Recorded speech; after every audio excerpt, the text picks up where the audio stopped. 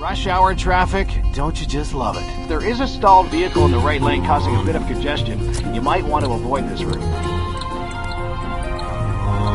The forecast, cloudy and windy and cold. Thanks a lot. Sunny breaks and diminishing winds.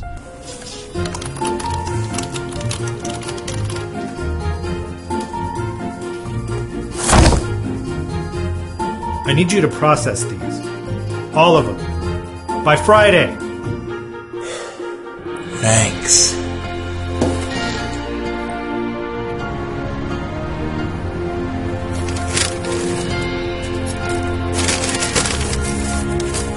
Oh, no ketchup. Awesome. Thanks for nothing.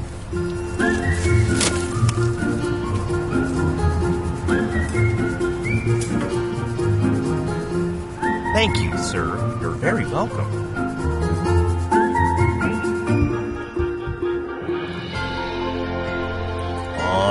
Come on, go, go, go, go, go! Ah, thanks a lot. It's not like we need you to catch a pass or anything. Why are you thankful about that, Daddy? I was just being sarcastic, honey. What's sarcastic? It's what Daddy's like when he's in a bad mood. So you're not really thankful? No, I am thankful. I'm thankful for a lot of things. Thankful for you, for one, and thankful for Mommy. God's been really good to us, taking care of us. Not so much of our football team, but He's taking really good care of us. Thank you, sweetie. For what? For reminding me.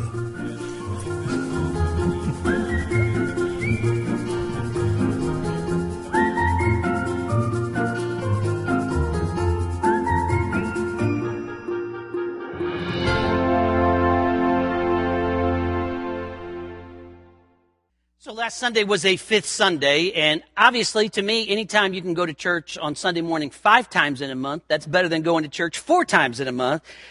But there is a little family dynamic of a fifth Sunday week that makes the fifth Sunday week not as exciting for me. And that is because at our house, fifth Sunday week means Dad's responsible for the dishes.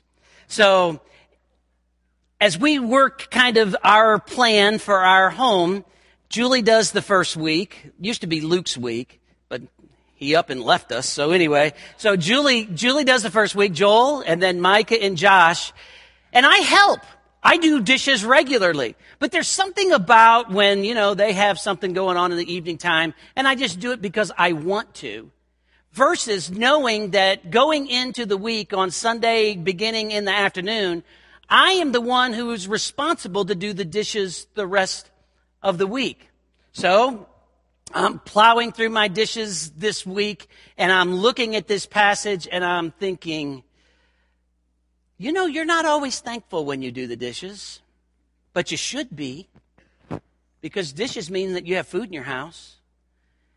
And those late night ice cream bowls that they didn't wash out and are stuck, and you've got to get the brush and rub on them. And those late night pizza dishes I wake up to in the morning where the pizza sauce has stuck to the plate. Sometimes you take a breath and you think, Lord, thank you we do have food and that we have people in our home. And that gave a different kind of thought process as I went about my duty this week, my responsibility. And the same can be true as we think about our spiritual life. We are to know God's will and do God's will, but how we know and how we do God's will is shown through how we act. How do we do God's will? What is my attitude as I follow God's will for my life? Well, Paul didn't leave that out in his prayer for the church at Colossae. So take your Bibles this morning and turn with me to Colossians chapter 1. And we're going to pick up in verse number 9. And today we're actually going to read through the whole prayer of Paul that he prays for this church in Colossians 1, 9 through 14. But we're going to focus on verses 12 through 14 today. Colossians chapter 1, verse number 9. For this reason we also, since the day we heard it, do not cease to pray for you and to ask that you may be filled with the knowledge of his will in all wisdom and spiritual understanding, so that you may walk worthy of the Lord, fully pleasing him, being fruitful in every good work and increasing in the knowledge of God, strengthened with all might according to his glorious power for all patience and long-suffering. And notice those last two words, with joy. Then we turn over to verse number 12. Giving thanks to the Father who has qualified us to be partakers of the inheritance of the saints in the light. He has delivered us from the power of darkness and conveyed us or transferred us into the kingdom of the Son of his love, in whom we have redemption through his blood, the forgiveness of sins. And with that, let's pray together. God, I thank you for the truth of your word, and I ask that you would speak to us today, and that our lives walking out of this building today, walking into our Bible study, walking through our community this week, would not only reflect those who are seeking to do your will, but doing it with joy and thanksgiving. In your name we pray. Amen. Paul begins his prayer for the church at Colossae by praying that they would be filled with the knowledge of God's will in all wisdom and spiritual understanding. God wants us to know his will, and that's exactly what Paul prays. And then, as he kind of says, look, I want you to know God's will, then he says, so that you may walk worthy of the Lord, fully pleasing him. The picture is God not only wants us to know his will, but he wants us to do his will. And that is exactly what Paul is praying for this church. Now, all of us have either been on one side or the other of this. You have been asked by maybe growing up your parents to take out the trash. And you didn't want to take out the trash, but you knew that there would be strict discipline if you didn't. So you went out and you slammed the door on the way out and you drug that trash. This was before the rolling trash cans, by the way. You drug that metal trash can all the way down the driveway and you slammed those lids on it. And then today, maybe you ask your kids, would you take out the trash? And they got one of those big blue, City of St. Charles, City of St. Peter's, whatever color they have. And they're wheeling it down and they bang it into the side of the car and they're ticked off and they leave it crooked for the trash man. Listen, the picture is, it's not only important on doing God's will, but how we do God's will. It's very clear in Scripture, if we look in the book of Colossians, chapter 3 and verse number 17, where he says, whatever you do in word or deed, whatever you do in word or deed, you're to do it all in the name of the Lord Jesus, giving thanks to the Father through him. Or Colossians 3:23, where it says, and whatever you do, do it heartily as to the Lord and not men. So the picture is that Paul is praying that they would not only do God's will, but they would do God's will with a right heart and attitude. God does not want us walking around with a bad attitude, grumbling about doing his will. God does not want to feed a toxic disposition that kicks the ground and storms off every time he asks us to do something for him. He wants us to do that, as we see in this passage, the end of verse number 11, with joy, and then verse 12, giving thanks. So we see that it is set up now. Paul has us. I can imagine them reading this. Oh, Lord, fill us with the knowledge of your will, as Paul's praying. Lord, that you would fill them with the spiritual knowledge. And Lord, help them to walk worthy. And they're reading that as Paul's praying for them to walk worthy. And then he says, and you're to do that with joy, giving thanks. Sometimes God's will is challenging.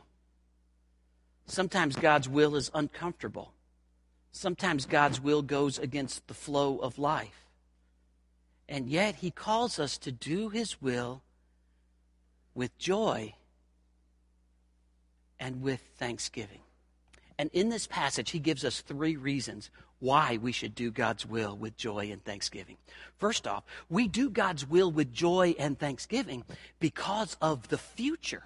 He looks ahead in verse number 12 and says, look, I want you to look ahead here and think about why you should do God's will with joy and thanksgiving. Notice what he says in verse number 12. Giving thanks to the Father who has qualified us to be partakers of the inheritance of the saints in the light. I want you to look ahead, and I want you to give thanks and show joy because of the future.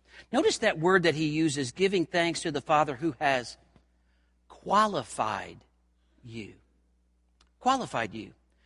We get a picture of our position, that we are qualified, and that ultimately we're going to be qualified for an inheritance. That's what he's pointing us to. Have you ever been unqualified? As a child, you went to Six Flags or a theme park, and the little guy with the sign says, if you're not taller than my hand, you can't ride this ride. Listen, you're too short. You're not qualified.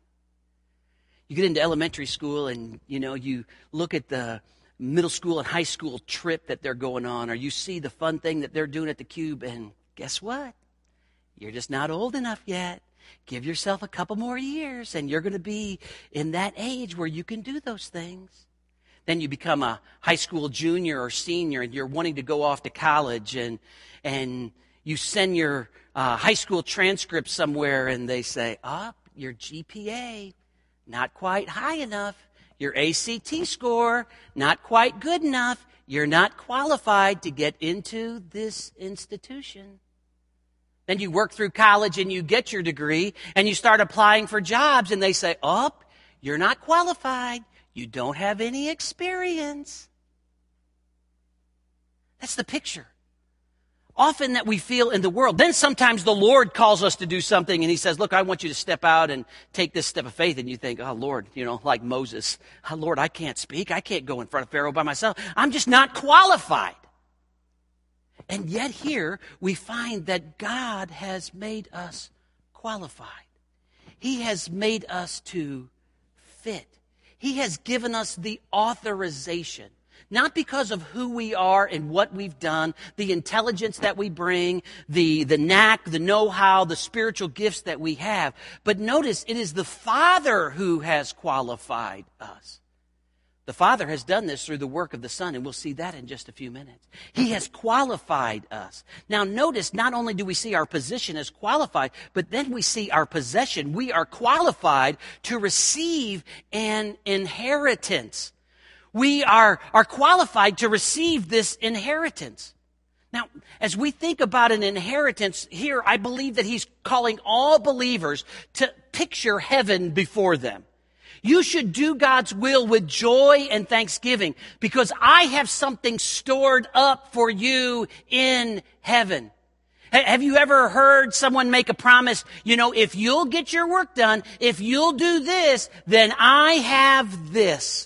The picture is that God uses motivation and points us to eternity and points us to heaven and says, look, when you trust me, you're qualified, you're authorized to receive an inheritance, not because of anything that you have done, but because what I have done through sending my son Jesus to die on the cross for you, to rise again from the dead so that you could ultimately experience eternal life. The inheritance is there. This is something for all believers. He's not talking about rewards here. He's talking about the inheritance, something that we all get and that we're all going to share in. One day, I may receive an inheritance. I hope it's not for many, many, many, many, many years, but when my parents pass away, I may receive an inheritance. Some of you have received an inheritance. But I didn't get any of it. Some of you, your family will leave you an inheritance. But I won't get any of it because I'm not in your family. I'm not part of your family, so I'm not going to get your inheritance. And you're not part of my family, so you won't get my inheritance. But the picture here is that all of us in the family of God, those who have been qualified, those who were on their own absolutely unqualified, but God worked in their life through Jesus and He has made qualified, are all going to receive an inheritance. All of us, every one of us, are going to receive the joy of eternal bliss and glory with the Lord Jesus, not because of what we've done, but because of who He is and what He has done. That's the picture. So Paul is motivating them. Look, I want you to know God's will and I want you to do God's will, but I want you to keep your eye on the prize. There's this great joy that's ahead of you. I have qualified you so that you will be a partaker of the inheritance and heaven awaits you. So today, let me encourage you. Let heaven motivate you. Let the glory of God motivate you. Let eternity with Him motivate you. Let the gifts that He has for all eternity for us to share in motivate you to walk in God's will with thanksgiving and with joy. But secondly, he challenges them not only to do God's will because of the future, but secondly, to do God's will because of the present. Notice with me in verse number 13. He says this, He has delivered us from the power of darkness and conveyed us into the kingdom of the Son of His love. There's a picture here that we have had a change. We have been delivered and we have been transferred. We do God's will with joy and thanksgiving because God has delivered us from darkness.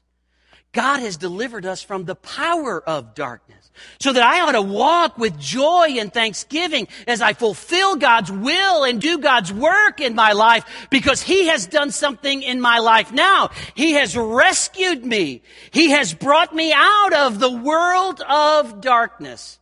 It's been 20 years now, but the pictures still resonate in my mind. Ivor Sims was a crane operator in Atlanta. And he was up 250 feet in the air in the cab of his crane when a large building down below, some 4 to 5 stories, began to burn. There were pictures all in the Atlanta area about this dramatic fire and flames shooting up higher. It got too hot in his cab, and so he walked out on the arm of this crane. And as he walked out, the rubber soles of his tennis shoes melted on the metal of that crane. And he went out to the very end of the arm on the crane. And as the firefighters down below are looking 250 feet up in the air, there is Ivor Sims.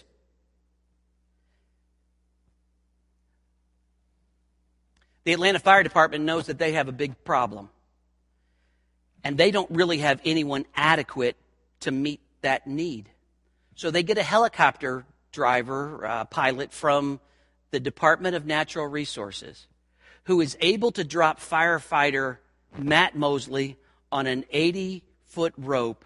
And he is able to land on the end of that crane with high winds and flames below, and he harnesses Ivor Sims into this harness with him, and they both take off, and he is rescued. It is a dramatic picture.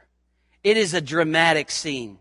And again, though it happened over 20 years ago, I can still see. Matter of fact, I watched it this week again just to be reminded of the sheer magnitude of this rescue. But can I tell you, that compares nothing to the rescue that God did for us in bringing us out of the darkness of our sin, the lost condition of our soul, absolutely entrapped and in bondage to the evil one and in his kingdom. When we cry out to the Lord Jesus for salvation, we find that God sent His Son and God can rescue us. He's delivered us from the darkness. But notice then what it says. And He has conveyed us or transferred us into the kingdom of His Son. This is something that happens in the present. We're not only delivered from the power of darkness, but then we are transferred into the kingdom of His Son. And what a transfer that is! We are now free from the bondage of sin, and now we've been brought into the kingdom. Once we were a child of the evil one. Now we are a child of God. Once we were enslaved to sin. Now we are free. We're in the kingdom of the Son. When over Christmas holiday, our friend Peter Cheggy was here. Peter is in the military. He's in the Army, and you may have remembered I called him. He sat actually right about where Jerry, maybe a row behind where Jerry is, and he's stationed in Hawaii right now. But Peter was born in Kenya, and in October 2016, we celebrated when he became a citizen of the United States. And now he's not only a citizen, but he serves in our military. What a picture.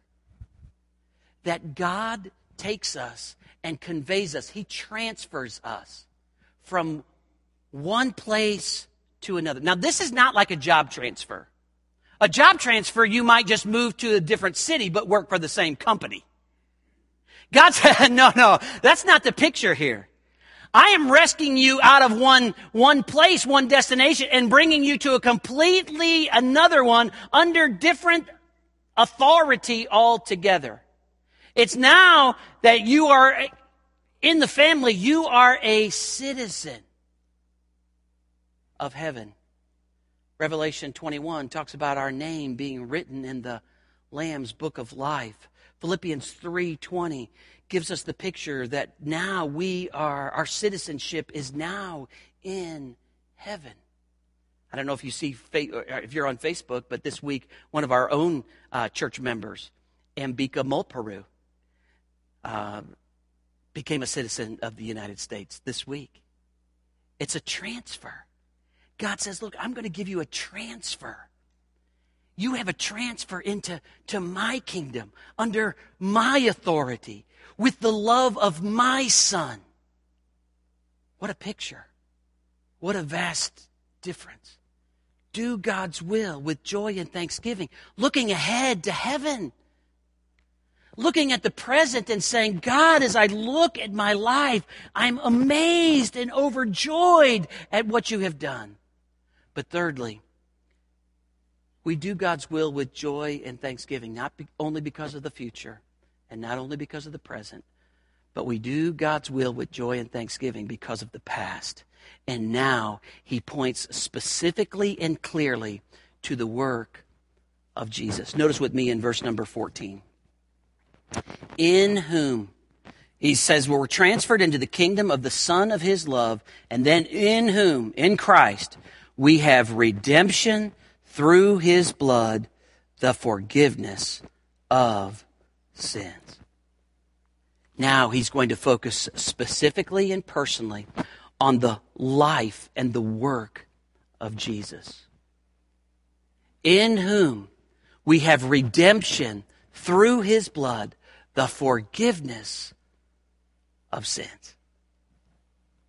When we think about because of God's work through His Son Jesus, we recognize that through Jesus we have redemption. We have redemption. The picture is that we, in a real legal type setting, we were like slaves on a slave market, and someone paid the price. They paid the ransom, and they then let us free.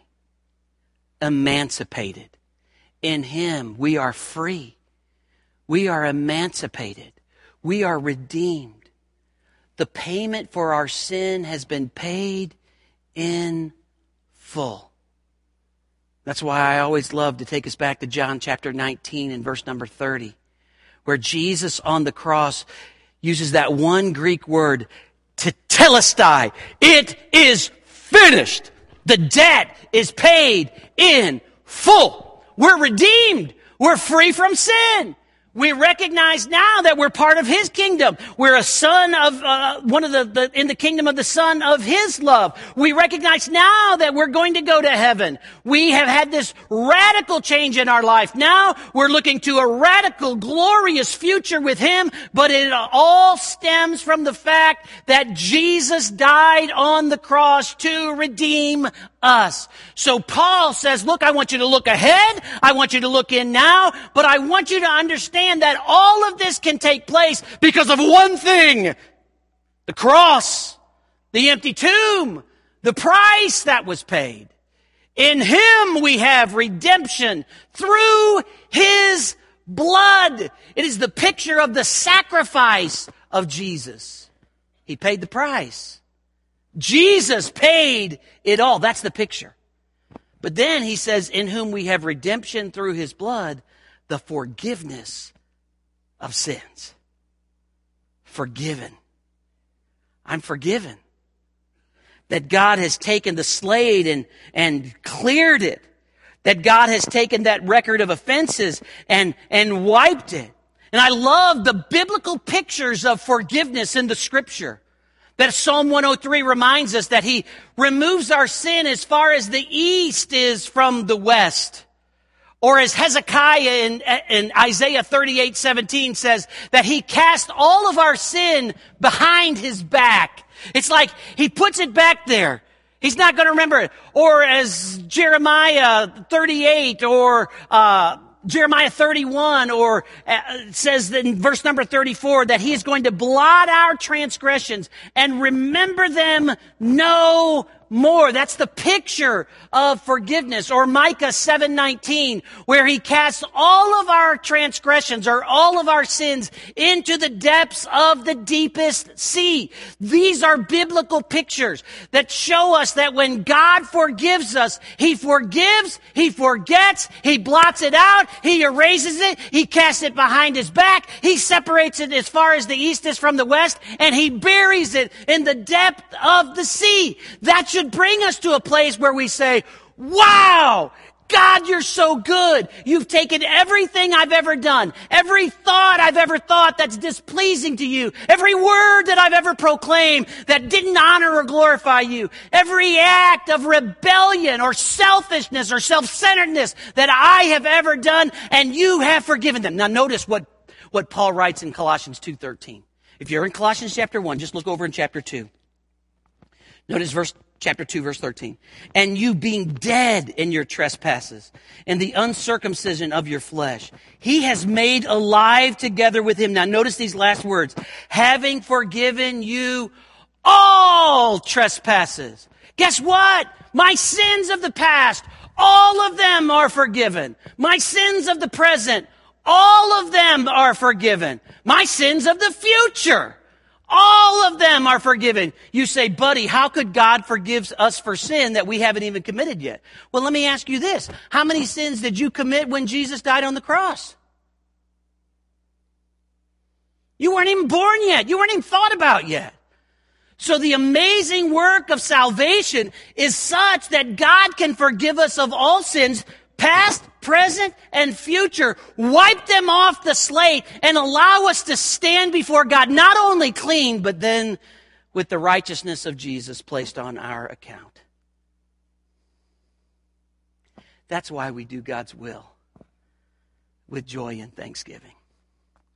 God calls us to know His will. Then God calls us to do His will. But He doesn't want us grumping around about it. Is your service grumpy? Is your giving stingy? Is your attitude less than desirable?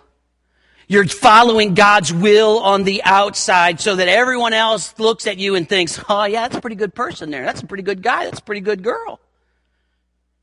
But on the inside, you're in rebellion. You don't want to do it.